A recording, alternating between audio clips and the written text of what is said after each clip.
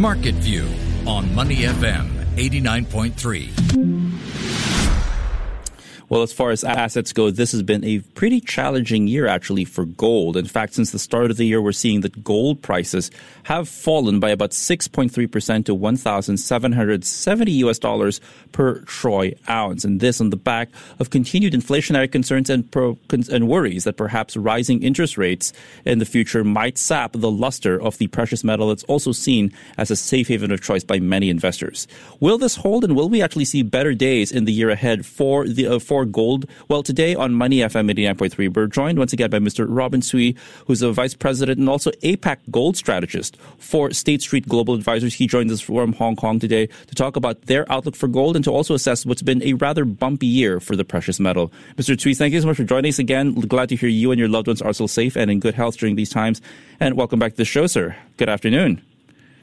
Good afternoon, JP.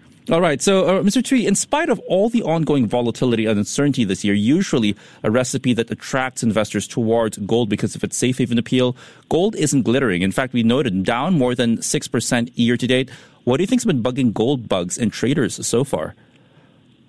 Oh, I think that the number one key reason definitely has been the tapering news regarding the Fed will start to taper probably this month and also raise interest rates in 2022. In a normal year when inflation is rising, usually gold will perform quite well, and historically that has been the case when CPI is over 5%. But I think this year it's been quite an interesting year with the recovery of the economy, and also the tightening policy has had a major negative effect on gold prices in 2021. But in fact, if you look back in the past probably 6 months, I think the price has recovered somewhat, because if you look at the price in the first quarter, gold price was down 10%. And then we had a huge rally when inflation in the U.S. was shooting up to over 5%. But unfortunately, with last week, tapering news coming on, and the Fed expects to raise rates as early as May next year, that has some negative impact on gold price since last week. Absolutely. I'm glad you brought up the idea of gold as an inflation hedge. It's usually seen as being one of those big stalwarts that could benefit. But as we've also noted today, it's important because we've seen how strong inflation has been this year. But with inflation and these interest rate pressures becoming even more and more intrinsically linked, almost moving in lockstep with each other, is this causing disruptions to gold's normal relation to rising price pressures and inflation, Robin? Well, yes, I think so, because I think with the rise in inflation, there's more pressure for the Fed to raise interest rates.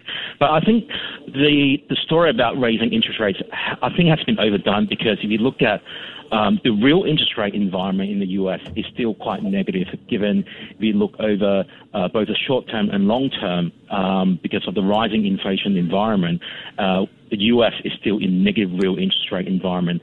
And that is what we believe will continue to drive gold prices higher.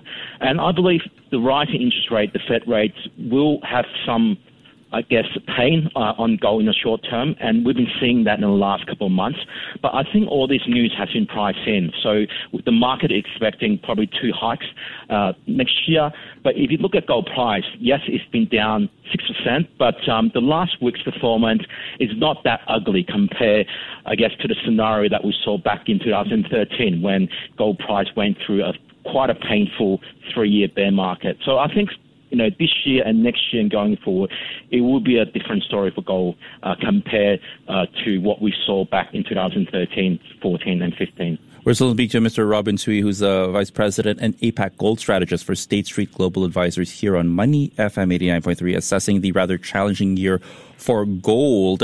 Robin, on the other side of the equation, then, I'm trying to look for reasons that might bolster gold, actually. And as we know, gold is still a commodity that does fall under the basic rules of supply and demand.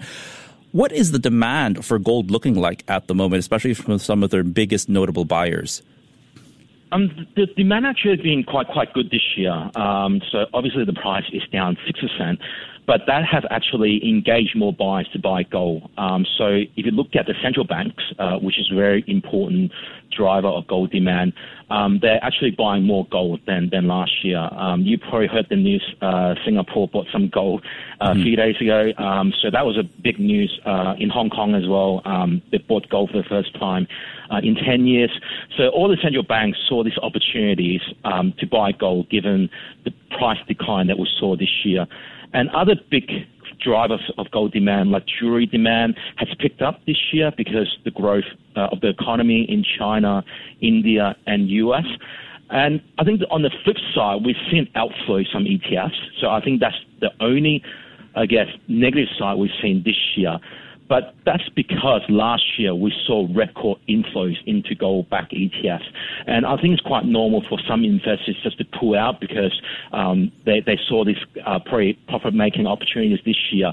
But overall, I think the gold demand is still quite healthy, even though price, is down by about 6% this year. So from what I'm taking from this, Robin, is that you're still very optimistic on gold heading into the new year, that things might get better in 2022. So can you help us understand what your outlook now is for gold in the new year? Are there any particular target prices or markers that you're watching out for that might be worth watching if people want to assess the prospects for the precious metal in 2022? Yes, I think based on what we're seeing right now, we believe gold price will trend between 18 to 1900 heading into year end. I think the impact of Omicron, the new variant, is still to be assessed. But just looking at the real interest rate environment into 2022, given the rise in inflation expectations, we still believe gold is a good hedge against rising inflation and uncertainty. And for those looking for asset class that can hedge against potential equity downturn as well, gold historically has a very strong negative correlations to equities. So potentially, if this variant have an negative impact on the share market, which we saw last week, having some gold, about 5 to 10% in your portfolio, will actually help you or help investors to improve the overall performance. All right. And finally, Robin, before we let you go, gold's weakness perhaps welcomed a lot of criticism and from potential challengers. And one thing that many have actually held up as a potential replacement for gold is Bitcoin and other cryptocurrencies. Now, do you think that Bitcoin might actually have a shot at overtaking gold as a safe haven of choice moving forward? I don't think so. I think Bitcoin can complement gold as an alternative asset. But for those looking for an asset class that can hedge against market downturn, if you look at the past 10 years data of Bitcoin and other cryptocurrencies, it doesn't really provide that hedge. For example, last week when the delta of the new variant came to the news, Bitcoin was down 4%, where gold was up 1%. So I don't think Bitcoin will replace gold because I think the function is quite different. Bitcoin is more for speculative investment, whereby gold is for long-term and also portfolio hedging functions. As I said, they can play a complementary role, but I don't think one can replace one another in the near future. All right. Robin Sui, Vice President and of APAC Gold Strategist for State Street Global Advisors. Thank you so much for joining us today on Money FM 89.3 to share State Street's outlook for gold moving forward and to help us assess the rather challenging year for the precious metal. As always, Robin, I wish you and your loved ones continued health and safety during these times. We will look forward to the next time you can join us on the show. Meanwhile, stay safe and hope you're having a great afternoon out there in Hong Kong. Before acting on the information on Money FM, please consider if it's suitable for your own investment objectives, financial situation, and risk tolerance. To listen to more great interviews, download our podcasts at moneyfm893.sg or download our audio app. That's AWEDIO. Available on Google Play or the App Store.